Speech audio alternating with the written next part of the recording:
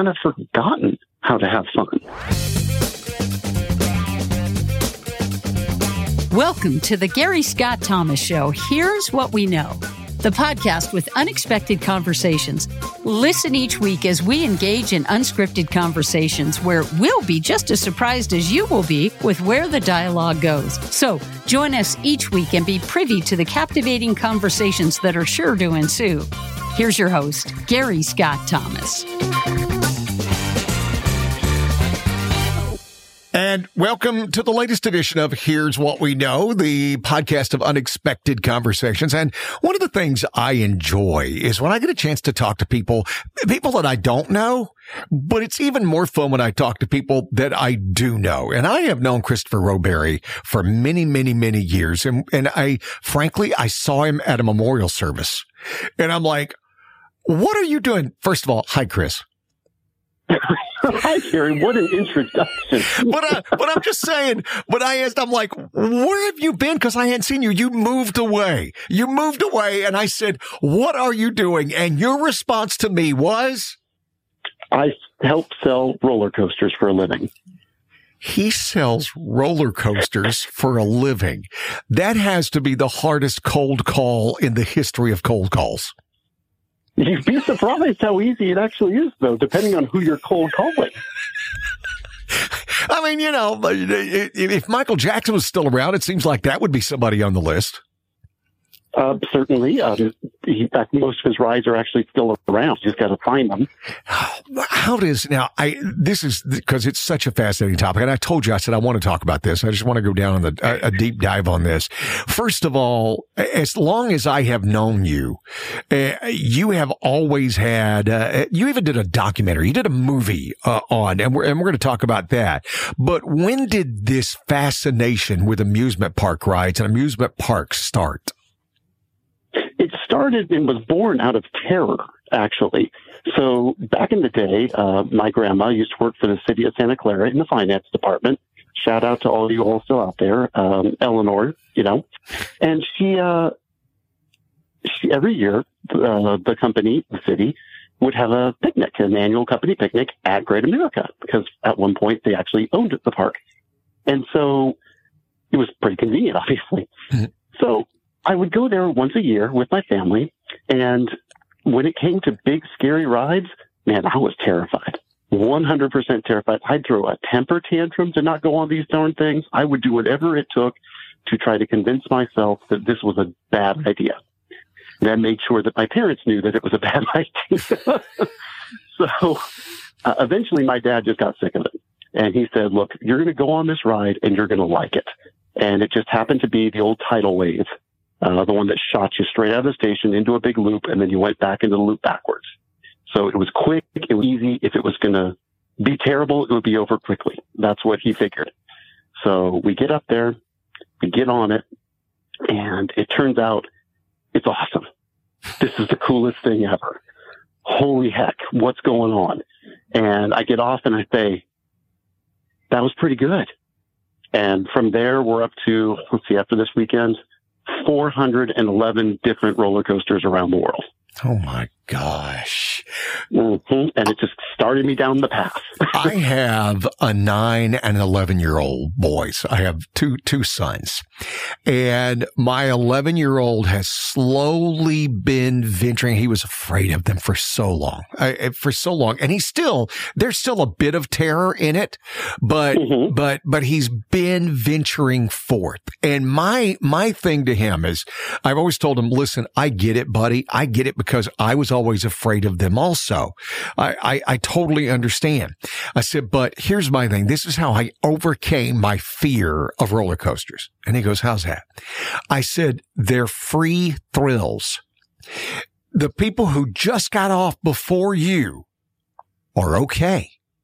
They're fine. Nobody died. And the people who were on before them, and the people who were on before them, and the people who go on after you, and after you, they're designed to scare you a little bit, but in the end, you're completely safe. And so they're free thrills that you get to be. It's one thing to ride a horse, right? A horse is a thrill, but it's not a free thrill.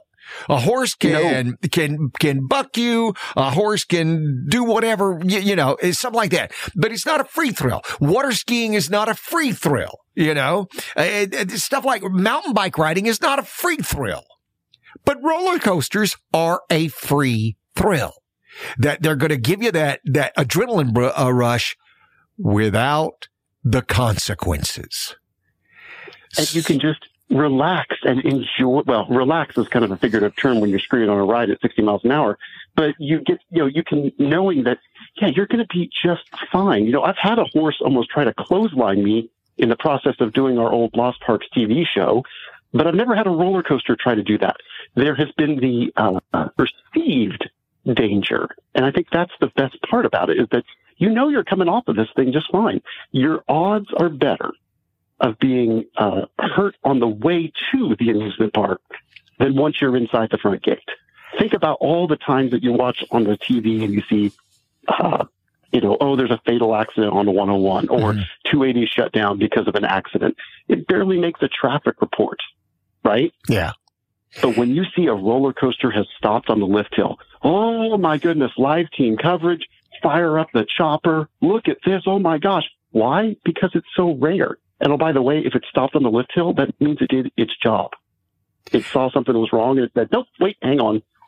Is that what? Because we've all seen it. And matter of fact, Chris, when he says Santa Clara, here in the Bay Area, which is where I record this and where Chris used to live, is a place called Great America. It's our local amusement park.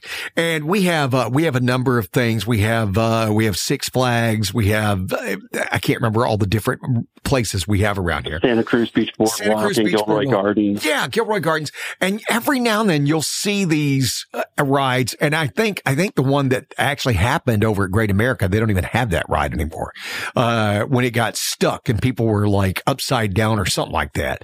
You're saying that's the roller coaster going, nope, rather you be uncomfortable than it be something horrible. When it stops on the lift hill or it stops in a brake run, that means that the computer system, the brains behind the ride, the control system, is saying that it doesn't like something, and of all the billions of parameters that it's running, if one of them is not correct, then it instantly says shut everything down.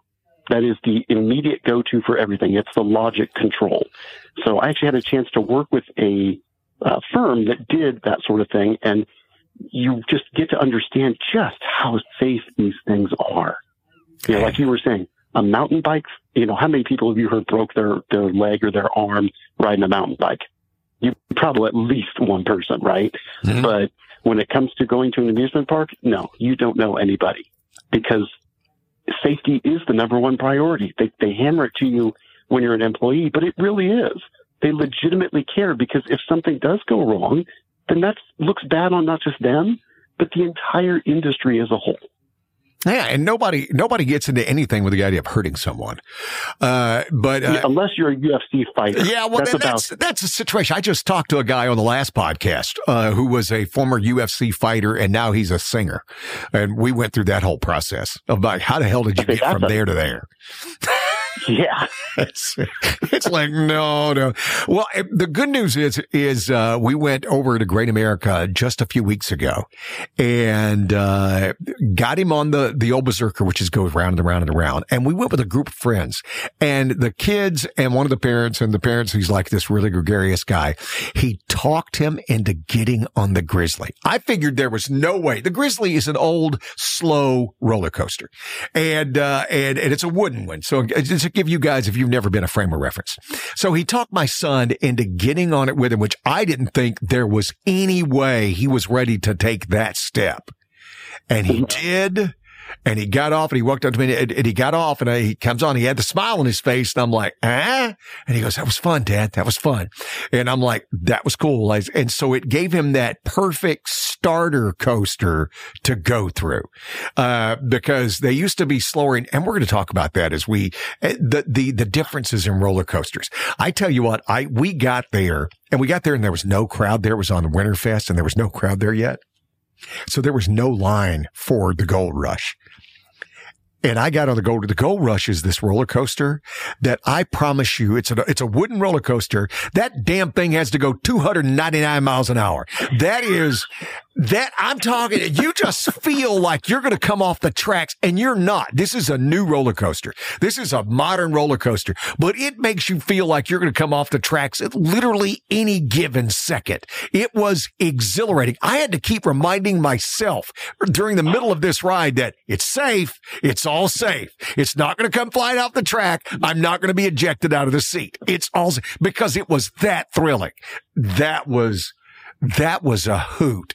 And that's what they're trying to get back to. Is that where they're trying to get back to, that feeling of, woo, we're right on the edge? You know, what's great about rides like, I think you're talking about Gold Striker. Yeah, Gold Striker, Gold Rush, something like that. Because there's Gold Rusher down at Magic Mountain down in Southern California. I see the nerddom goes very deep. My brain is a sponge of veritably useless information until moments like this. So, explains why I'm still single, probably. But, you just haven't found the girl who's ready to go for that ultimate thrill ride. That's all. It's going to happen. Well, fingers crossed if she's still out there, because hopefully she still is. But you're right that these modern wooden coasters, in fact, that matter, just modern coasters in general, use so much of that computer-aided design that you can do things that 25 years ago you can't do that. It's like you have to figure this out another way. So you can shape the track in the ways, and it's not just the physical feeling, like you were saying. It's the mental, the psychological things that they do to you to make it feel like it's going faster than it really is. So when you get toward the end of Gold Striker, you notice that those hills are a little bit shorter but faster. And those turns are just a little bit tighter because it makes you feel like you're still going faster than you actually are.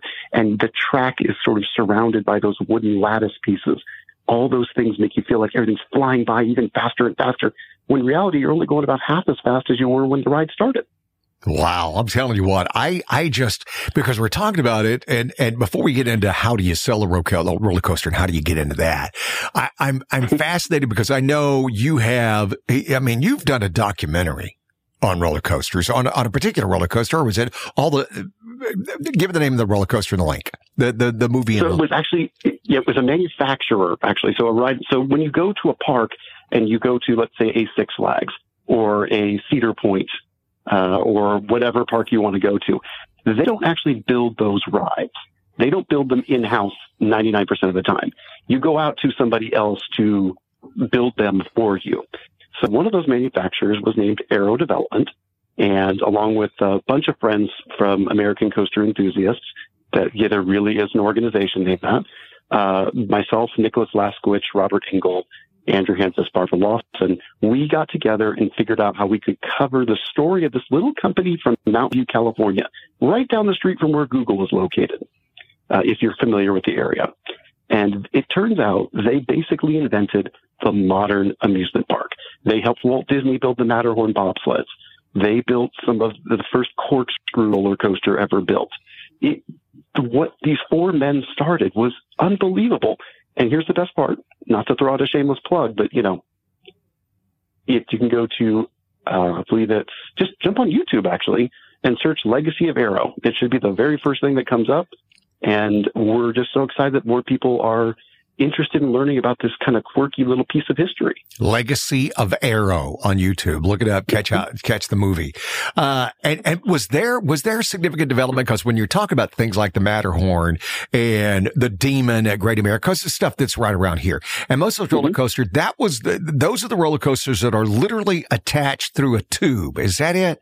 I mean, they've got things around a metal tube, so there's no way that thing is coming off. And then you can make it do all the corkscrews and bizarre loop-de-loops that some of the coasters got into for a while there. I know they're still there, but it seems like now it's, it's becoming that speed and drop thing. But that development allowed the crazy machinations of what you can do with a coaster while keeping you safe, not having to go crazy fast so the G-forces aren't going bazonkers and still keeping you in the cart. Absolutely. And so it's tubular steel. That's what really made the difference. And it turns out that tubes can be bent in any direction and do all sorts of different things. And then they realized, could we go upside down with this? Because we've had roller coasters that have gone upside down before in the 1920s. They did not go well, which is why they disappeared for quite some time. They couldn't quite figure out the G-force. They couldn't figure out how they could keep the track and the train together. So with the tubular steel, you can put a 3-point wheel. So when you're riding on a roller coaster, you're riding on 3 different wheels on that axle. So actually, we push it as 6 wheels, 2 on each side. So yeah, you're not anywhere. Wow. I find it so fascinating, and our love affair, and it's a worldwide love affair. It's not just the U.S., but I think we have an obsession with it, but there's still a love affair with it. I think that's why amusement parks, Disneyland's getting to the point where they can charge whatever the hell they want for anything, right? I mean, aren't they? I mean, you sit back and think about when I came to California in 1991, and a ticket to Disneyland was, I'm not kidding you, was it $20 bucks, $25 to get in? Did they still have the ticket books? Was it that long ago? Yeah, it might have been you had to be a blue ticket or a green ticket, or what was it called? The E-ticket. ABCDE. Yeah. Then that was the E-ticket was the ride, baby. You had to be an E-ticket ride. And that became part of our slang. You're an E-ticket, baby. And we all knew what that meant. Now it's over $100 for a single day ticket. It's just stunning. Yeah, it's a lot, but here's the difference: is that for the most part, when you go to a park like that, you get what you pay for. Mm-hmm. You know, you want to experience something that's going to have great customer service, and that's not to say that the smaller parks that charge less aren't going to have that great experience. But when you go, you pay that much money, yeah, you would absolutely expect to get a $100 plus experience out of that. And what's crazy is that it's akin to going to, say, a hockey game or a baseball game in terms of pricing, depending on which way you want to go. Do you want to pay for the cheap seats and get, an okay view, or do you want to be right there behind home plate? Yeah, and there's so many different options, especially with amusement parks. I mean, my point is, I don't think they're going anywhere. Even we feel that need even during the pandemic. The first time that we had a chance last year, we got season tickets for our local amusement park because it got the kids out of the house. It got them something to do, and there's just something about the joy of an amusement park, and also the ability to wear your kids the hell out.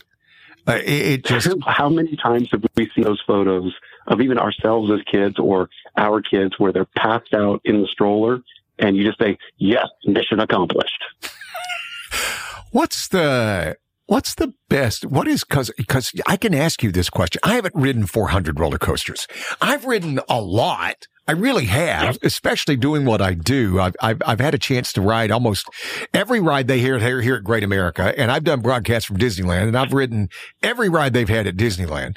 But I don't come close to your expertise. I've done a lot of. I'm from the South. I've done Disney World. I've done Universal Studios, and so I've done Six Flags over Georgia, stuff like that.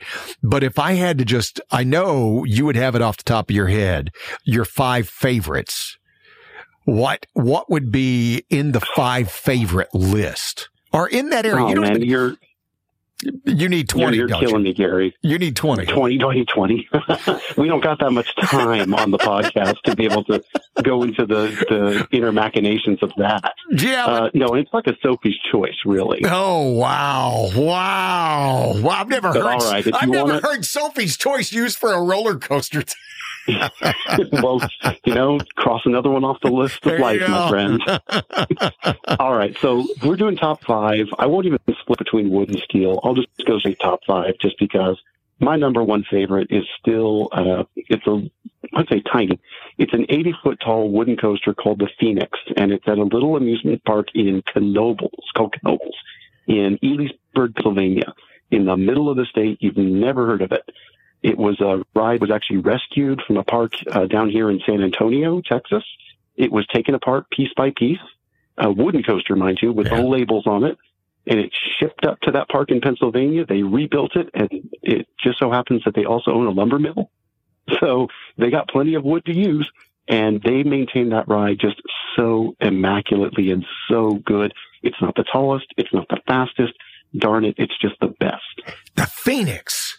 Okay, well, yeah, I'm going to have to go deep on that. Tell me what makes it your favorite, because that's a big statement. Somebody who's ridden as many roller coasters as you and sells roller coasters, that's a big darn deal than if I gave you my top, because that doesn't matter as much.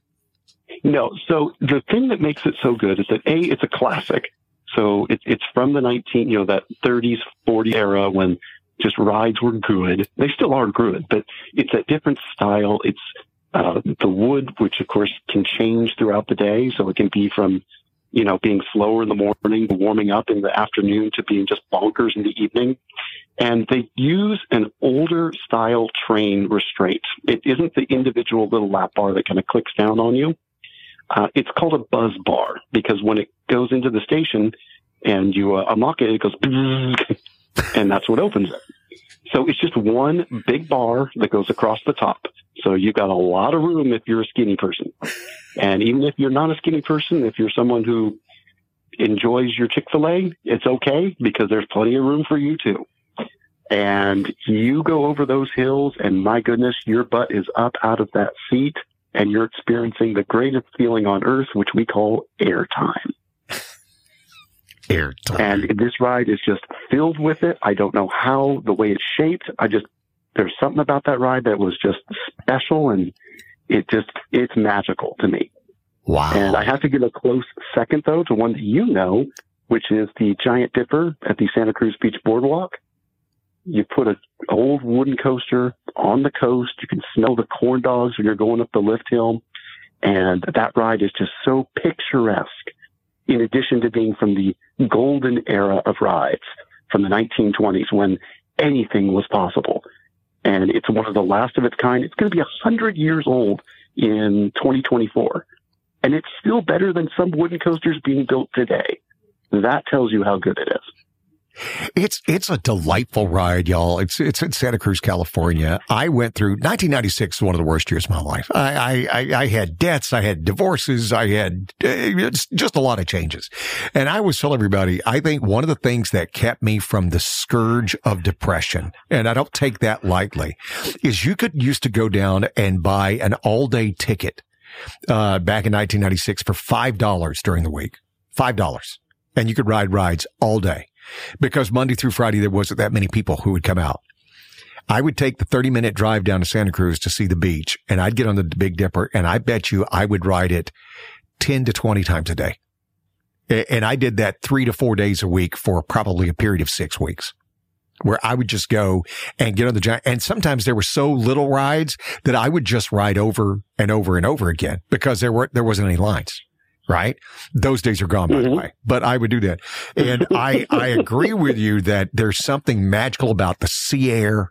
There's something magical about the way that coaster sounds. And it's not the highest coaster you'll ever go on, but there's something about being able to see the parking lot and the ocean and just everything. It makes it feel like you're a half mile up in the air.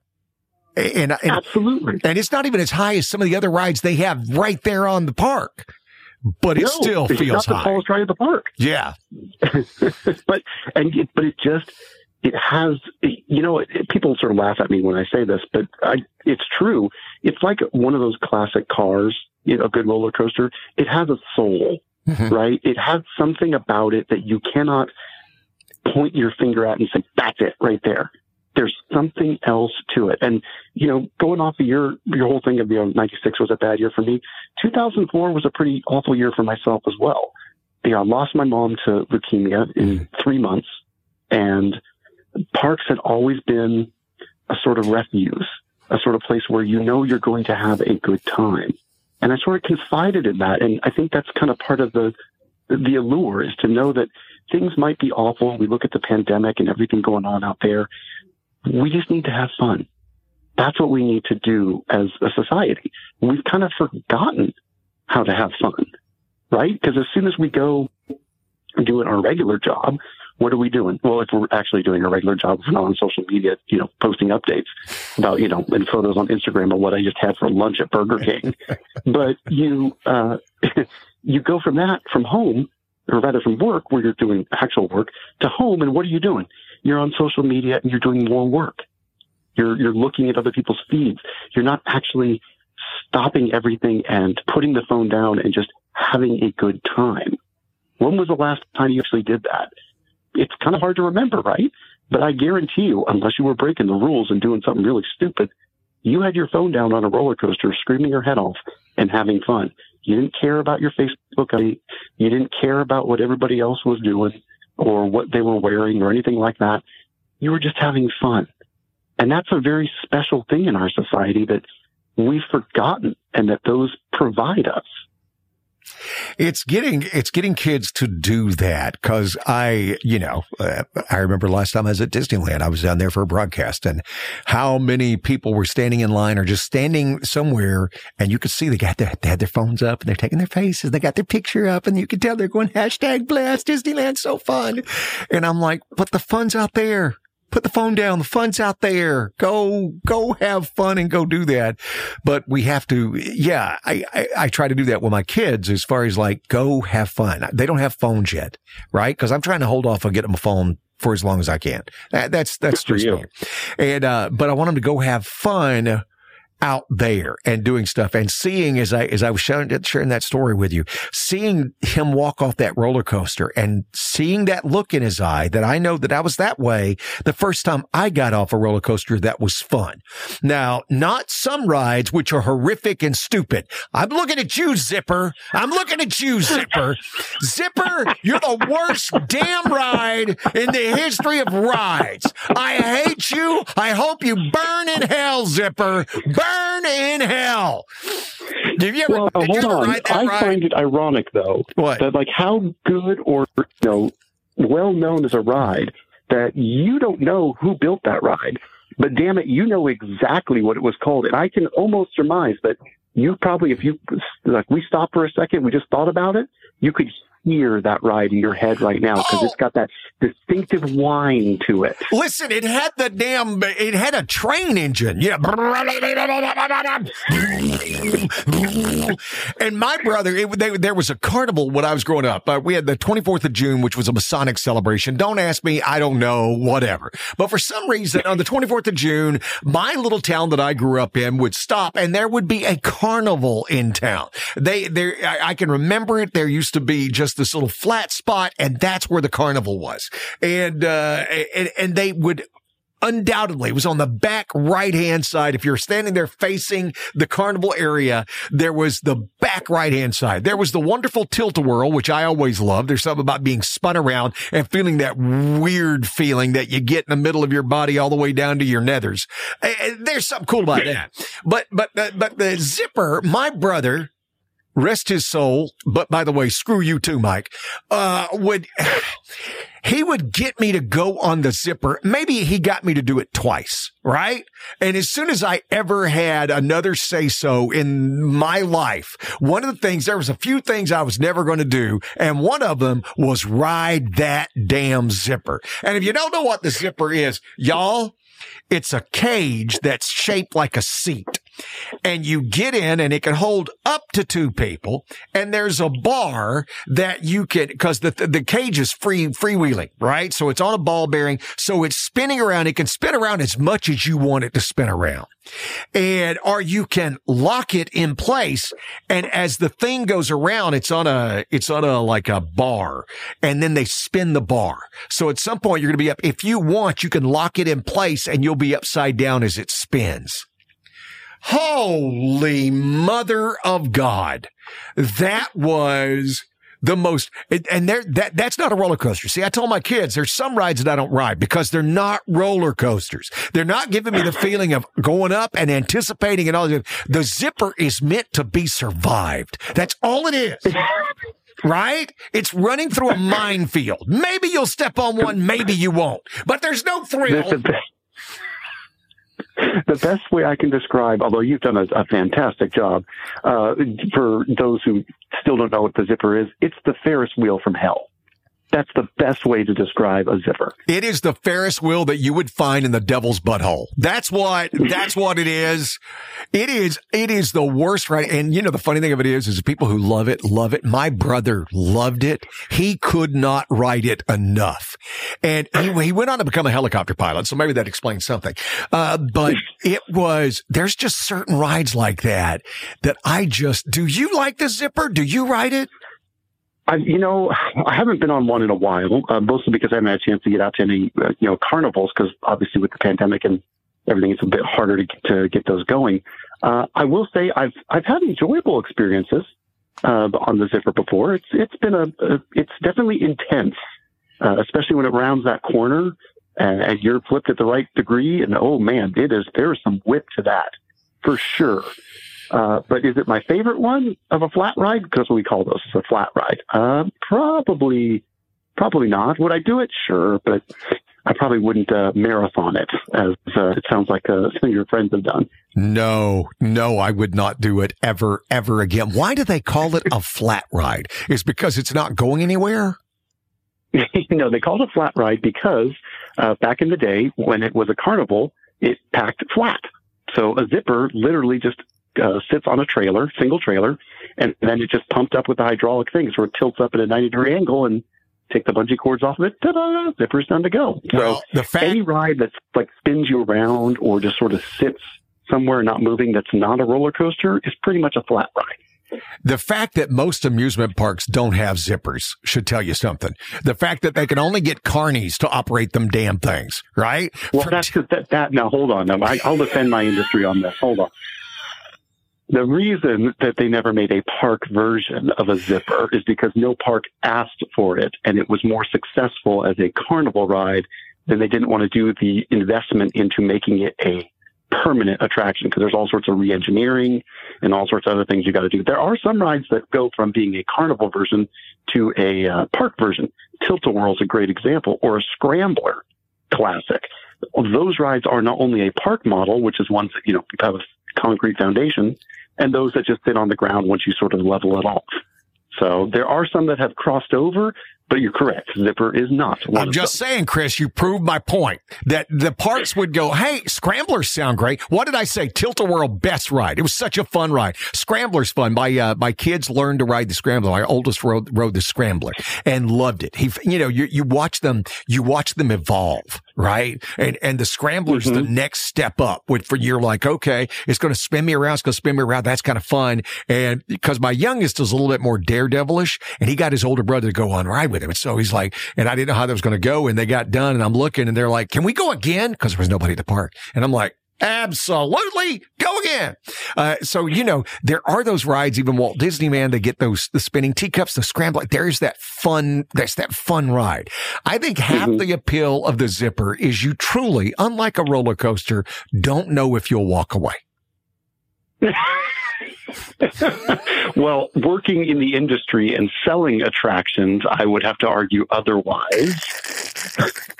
We're going to get back to that. I'm going to take a quick break. I'm coming back with my buddy Christopher Roberry, who sells roller coasters for a living. And it's the roller coaster episode of Here's What We Know. We'll be right back.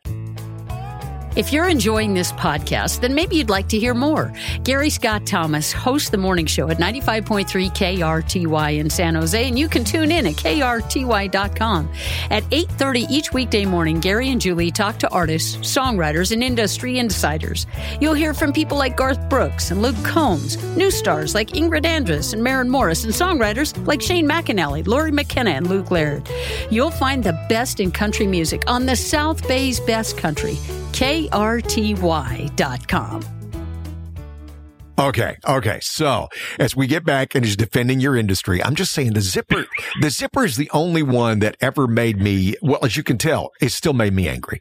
Every other ride, even the rides that I'm not necessarily a fan of, I'm not a fan of the drop rides, right? Where they just literally, you sit in the chair and they take you up and then they drop you.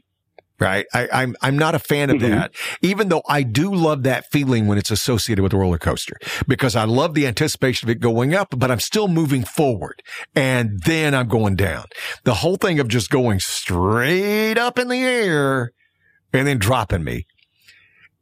Not so much. So our company just opened the world's tallest freestanding free fall in Orlando, Florida, just last week. Holy crap. 430 feet tall, full 4 seconds of free fall time. And, oh, by the way, just because to add a little extra fun to it, because I know how much you love these rides, we also decided that we were going to tilt the seats at the top 15 degrees out. Tilt them like you're falling out anyway? Like they're like you're tilting it toward the ground? Well, yeah. Why would you tilt it up to the sky? All you're going to see is more blue. You bunch of psychotic bastards! You're welcome. They had you remember, and again, I know this sounds local. I know people listen around the country and around the world. We have this thing called the drop zone. And when it was brand new, they would take you up and they would drop you, right? Well, my kids love this story, I have to tell you. So it was a Thursday afternoon. Great America was getting ready to open for the season.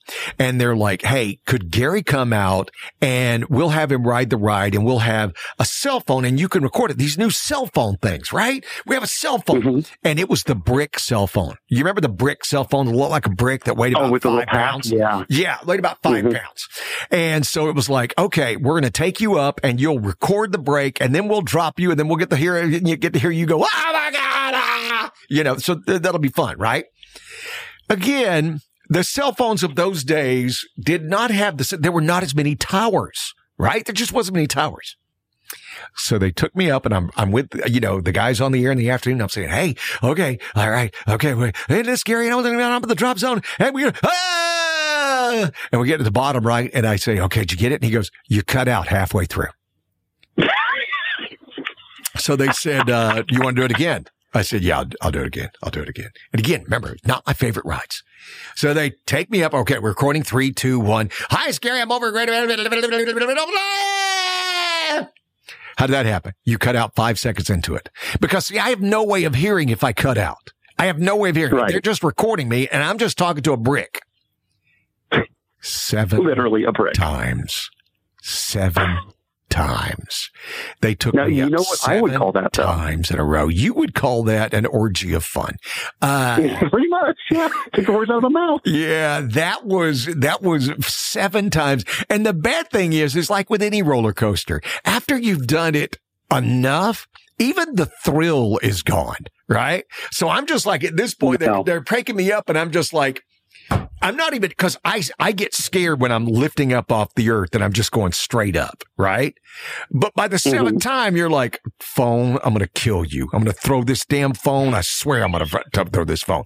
I was so pissed off, I couldn't even get scared anymore, right? So you're pretending. I was just up, and then finally we get through it, and I got it. And I'm like, thank you, God. My kids love that story. Every time we're over there, they're like, there's the ride. Dad, you want to ride it? Nope, I've had my fill.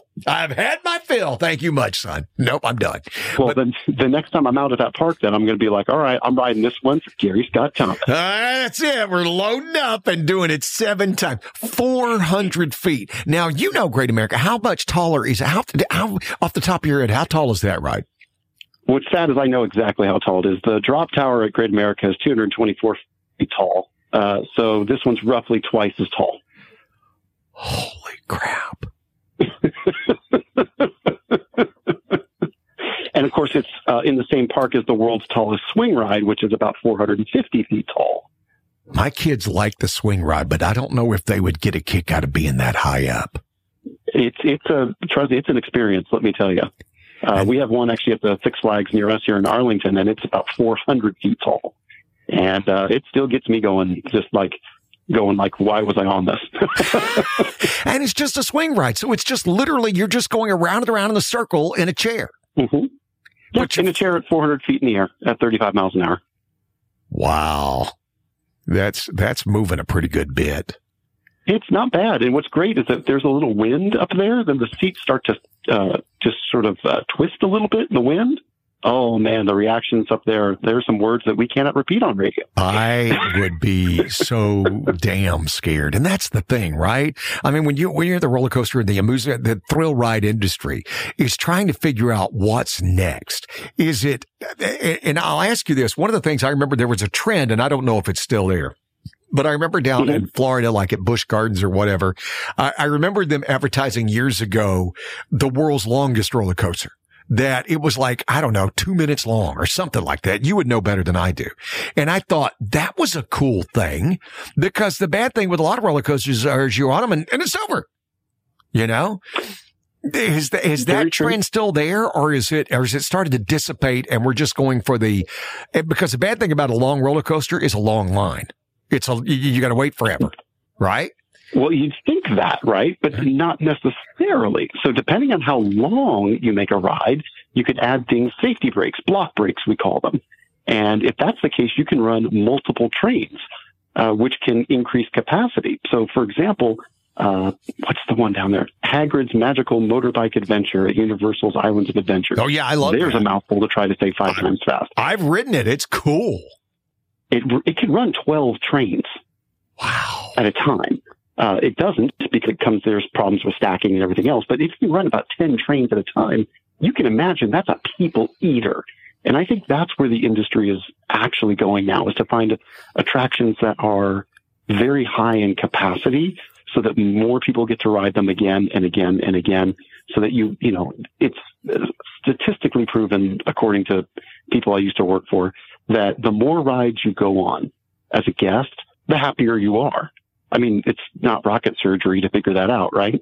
So if you add more rides... Rocket surgery. I'm so stealing that. Yeah. Rocket surgery. I love that. I can't take claim to that, but yes, the more rides you get on, the happier you'll be. So if you add rides that have higher capacity, then more people get to ride them. So I think that's really what the trend is. So it doesn't necessarily have to be a very long ride. It just has to be a ride that can put more people into it. A great example, Haunted Mansion at Disneyland and Disney World. Never stops. That thing can chews people up like crazy. It never stops. And it can put in thousands of people an hour. You rarely wait longer than 30 minutes for that ride. Usually it's only like a 13-minute wait, because they don't do a 10-minute wait, because, Haunted Mansion. So that's where I see everything kind of going. Well, and also it seems to me that you're starting to see more visual things to go with the ride. I mean, you're seeing that at Universal Studios and stuff that they have the Harry Potter stuff and all that includes screens and you're interacting with, along with the thrill and the drops and the turns and the this. It seems like that's also something that's becoming prevalent, or am I just making it up? No, you're not. You're absolutely right on. The whole idea of immersion. It's been around for a long time, but I think we've kind of gone back to it a bit more. There are some rides that just don't work for immersion, though. Like, they're just good as standalones. Like, your wooden roller coasters. They're probably not that great if you put them inside, just because it loses that visual appeal to it. Or maybe a ride that has a lot of beautiful loops and corkscrews and curves to it. You want that out there so people can see it. But that doesn't mean that the station can't be really immersive. Or maybe the line has a lot of things in it that distract you from the fact that you're waiting an hour and a half. It doesn't feel like an hour and a half. And of course, Disney is the OG when it comes to that. It's like, it's right there. Don't worry. Like, oh, no, we're going to another room. Oh, but after this turn, we'll be right there at the station. Nope, you got another hour to wait. Oh. I will say, since you spoke Disney, and I told you how much I'm not a fan of drop rides.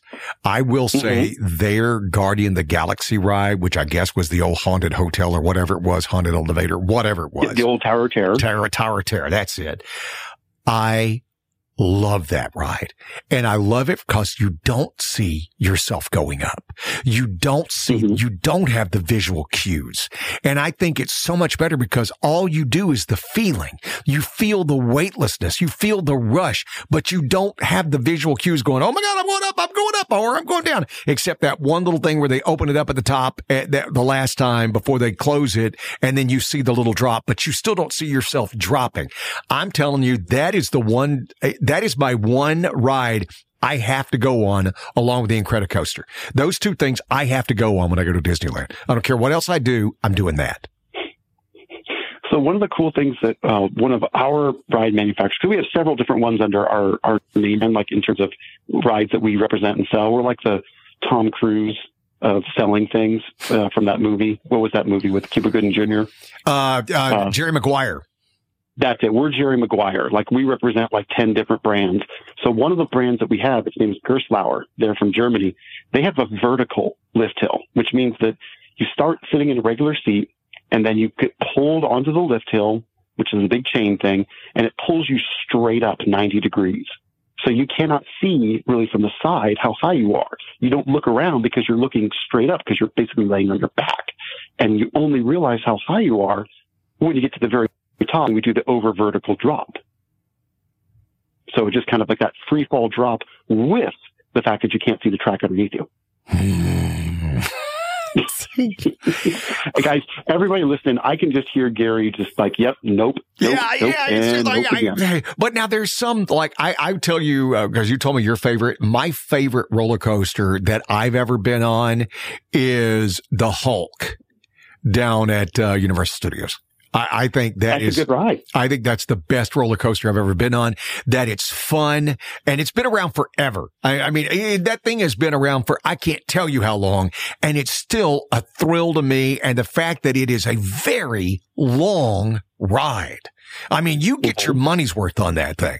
It's, I don't know, but that probably doesn't make your top 5. No, it doesn't. Only because there's a new coaster that just opened there, Jurassic World Velocicoaster, on the other side of the pond at Islands of Adventure, that just blew me away. Whereas Hulk is all about positive G's and that feeling of being squished into the seat, you know, through the loops and the inversions. Yeah. Velocicoaster is all about the negative G's. You're getting your butt out of the seat in through its inversions, and it's just... Oh, man, it's probably my top steel coaster right now. It's that darn good. How did you get into selling roller coasters, Chris? I've gotten so much into talking about everything roller coaster, and this has been just so much fun. But I do have to know your journey. How do you go from being a fanboy, all right, to actually this is your job? Because you're literally the whole, hey, do what you love and you'll never work a day in your life. You're that guy. Mm-hmm. Well, I'd like to think that. And I'll be honest, though, it came with a lot of pain and pissing people off. That's for sure. So I started off just, you know, as a fanboy and like, oh, this is cool. Then I got a job at the Great America theme park, you know, their local amusement park. And, you know, did it for 2 seasons. Turns out I wasn't really very good at, you know, corporate stuff. And so I bounced around a few other places, came to eventually work with you all at the radio station there, KRTY and KLIV. Remember getting you the newspaper in the morning whenever I did the overnight shift. That was always fun. Like, I get to see Gary at the worst time of the day, like 3 in the morning. Yeah, when I'm first here and in all my beauty and glory. We don't even have a newspaper anymore. You know that? We don't even do newspapers. Oh, God. I know. But anyway, so I did that. We did the documentary, and Six Flags Over Texas reached out in about late 2016 and said, hey, you looking for a job? Because at the time the news station had closed shop. And we said, yeah. So I moved out here, did that for a few years. And eventually my friend, shocker, you're not going to believe this, runs a roller coaster museum. At least we're working to build one in West Texas. And because there isn't one, there's actually no history museum about roller coasters anywhere. So we figured, well, hell, let's do it for us. So we're building a museum out there, and I saw that they need help with their social media. I'm decent at social media, so I said, I'll help you guys out. Took some photos whenever I go out there, and all of a sudden, my current company, Ride Entertainment, reached out and said, hey, who's doing your social media? Because it's really good now. And Gary, my friend, says, well, it's my friend Chris. Why is that? Like, would he be interested in coming to work for us? He's like, yeah, probably. And that's how I got to sell roller coasters, if you can believe it. Wow. So what's the process? What's a typical day like for you? Well, since I work remote, because our office is actually in Maryland, but I live here in Arlington, Texas, because it's actually easier for me to get anywhere in about 3 hours, thanks to DFW and Love Field. Shout out to my boys at American and Southwest, by the way.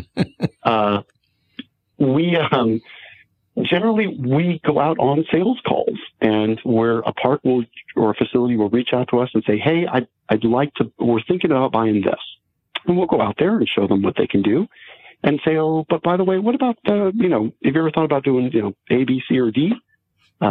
We do trade shows. So we can go out to, there are amusement industry trade shows. It's incredible. It's very overwhelming if you've never been to one. And you literally walk around, and if you're a fanboy, it's like, oh my God, it's every single ride manufacturer is right there, and they're all superstars. But they'll come to us at the booth and say, hey, can we have a meeting? We want to talk about 2023 or whatnot. Sure, no problem. Come into the meeting room.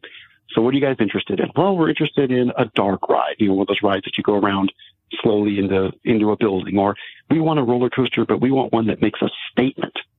Excellent. Let's take a look and see what we might have. What might you be interested in? And just kind of figure out their needs and what they're looking for, and then just try to fill it. They're always looking to raise their attendance and raise revenue. So what better way than to come up with a ride that fits in their budget, fits in the space allotted, and fits in their time frame. It's just like putting the puzzle pieces together, honestly. Now, I know this is the sensitive part, and it may not want to get you in trouble like any stretch of the imagination. But really, when somebody sits back and says, I want to put up a roller coaster, your first thing has to be size and how much you got, right? Because I would think there could be it's hard to find an upper limit on roller coasters as far as financial, what they could cost, huh? There are some attractions that have gone north of $100 million, Wow. which a lot of that goes into the theming and the land prep and all sorts of other different things in addition to the ride system itself. There's one that's being built in Saudi Arabia. I don't even know how much it's going to cost, but it's well north of $100 million. And if you're spending $100 million, you're expecting to make $1 billion on it, aren't you?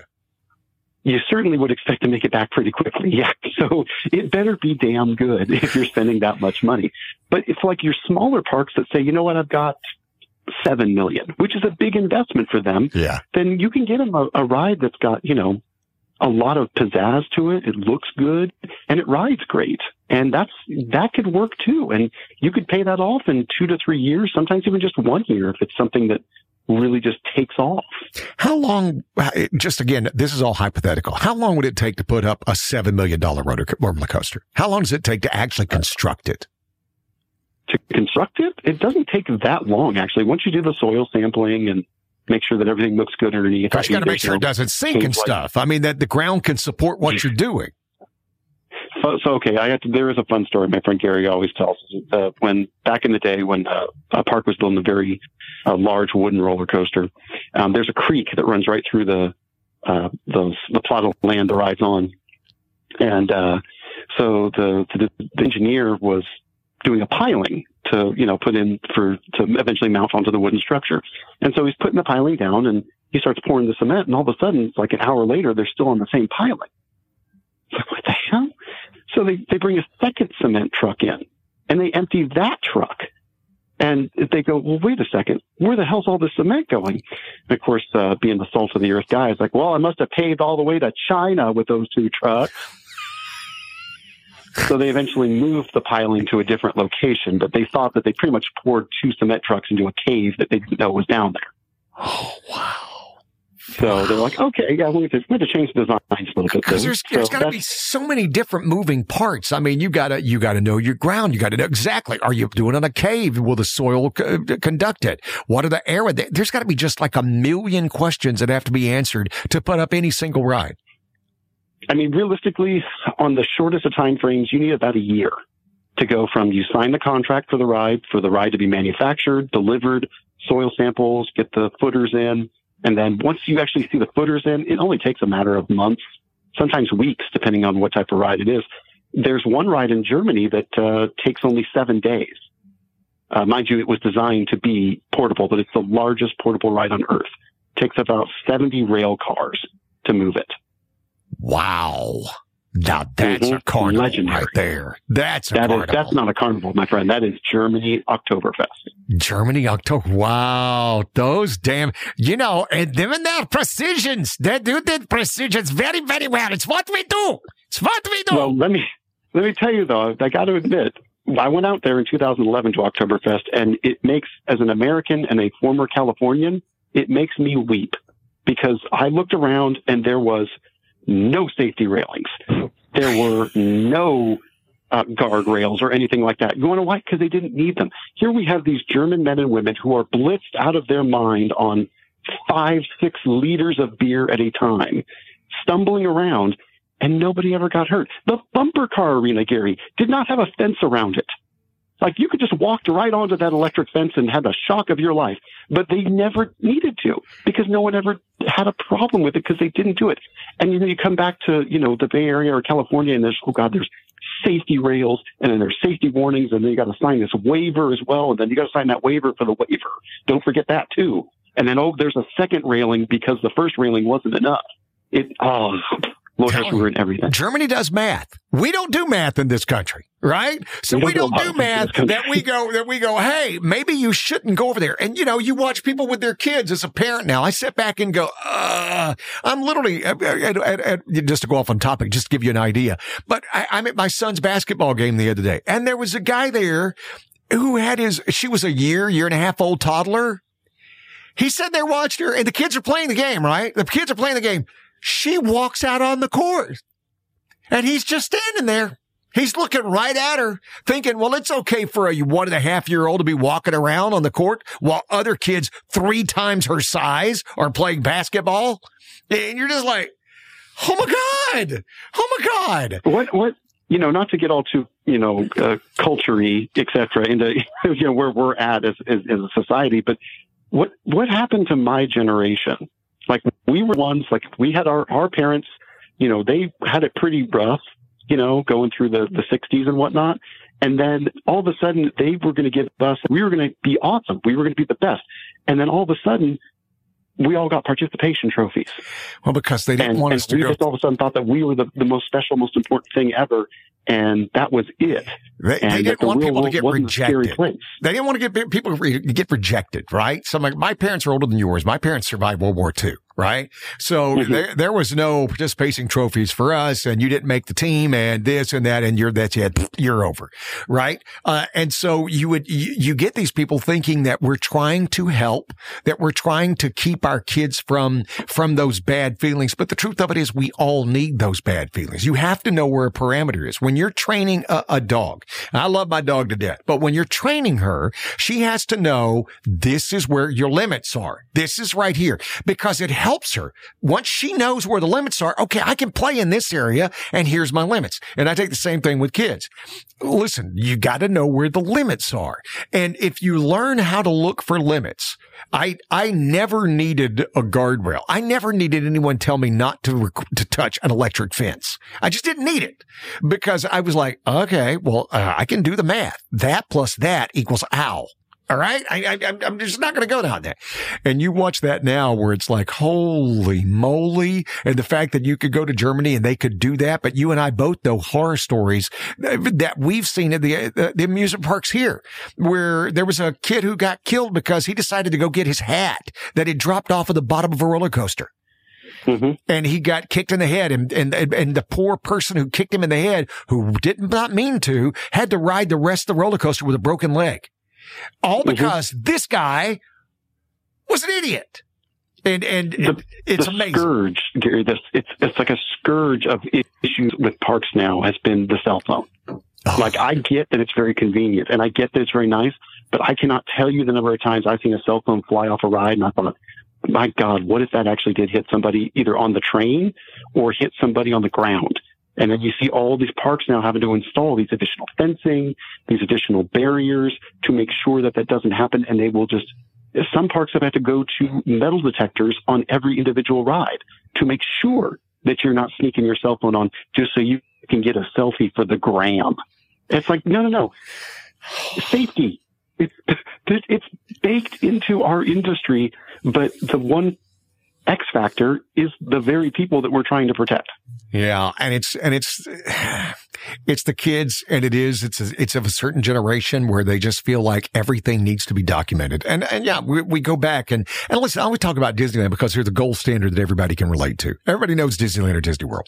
And the fact that when you get on the roller coasters there now, they literally tell you, put your phone, put all this stuff in that pocket right there on the ride. Now they know there's a good chance once you get out of the station, you're going to put that up, but at least they've gone through their due diligence of saying, we told you to put that up. We told you to to put it in this pocket. And oh, by the way, there are cameras at all times on this ride. So if anything happens, we're going to have the evidence that A, we told you to put it up, B, you took it out anyway. Oh God, I remember we were with our family in 1995 at Walt Disney World riding Space Mountain, and we put our hands up on the lift hill, and a booming, and I mean booming, voice came on over the speaker saying, "Hands down, please." And let me tell you, those hands didn't go down faster than the speed of sound. They moved quickly right back down, because you didn't want to piss off whoever that was, Mr. Spaceman or whatever, from his booth, making sure that you were safe. But again, it goes back to just how safe everything really is, that they're always watching for that very reason, to make sure that you're okay. I knew I was going to have fun talking to you. I always do. I always do have such a, this hour has flown by, because it's just so damn operating. What a cool job you have. And the passion you have for it is what I knew was going to be fun.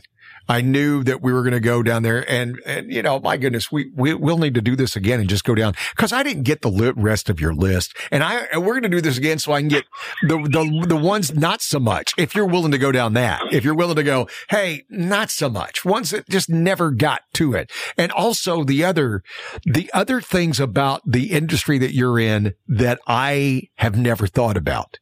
Right? I know there's got to be, and as you well know, in radio, what I've been doing, podcasting, whatever, there's things that nobody ever thinks about. Everybody thinks they want to do a podcast. And you know, the truth of it is, I read this, you know what the average lifespan of a podcast is? 8 episodes. No. 8. It's really the only episode. Because you get into it and all of a sudden it's like, oh my God, I got to do it again. Wait, I got to do it again. Wait, I got to do it again. Hold it. You said I got to do it again?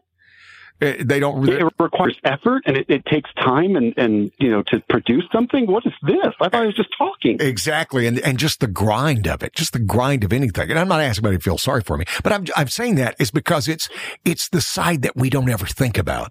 And so our next episode, when you and I are going to do this again later this year, and especially as we get closer to summer, I want to go down this again with you to find out more. The best. What do you recommend? What people should, you know, what roller coasters are worth literally planning a vacation around? I want to go down all that stuff with you. Well, you know what I always say, which is life always has its ups and downs, and we're just along the ride. Christopher Obear, my friend, awesome job. Thank you. It was a pleasure, as always, Gary. Thanks for joining us this week. If you loved this episode, please subscribe, download a few more episodes, and please leave a review. Reviews really help us get this out to more people like you.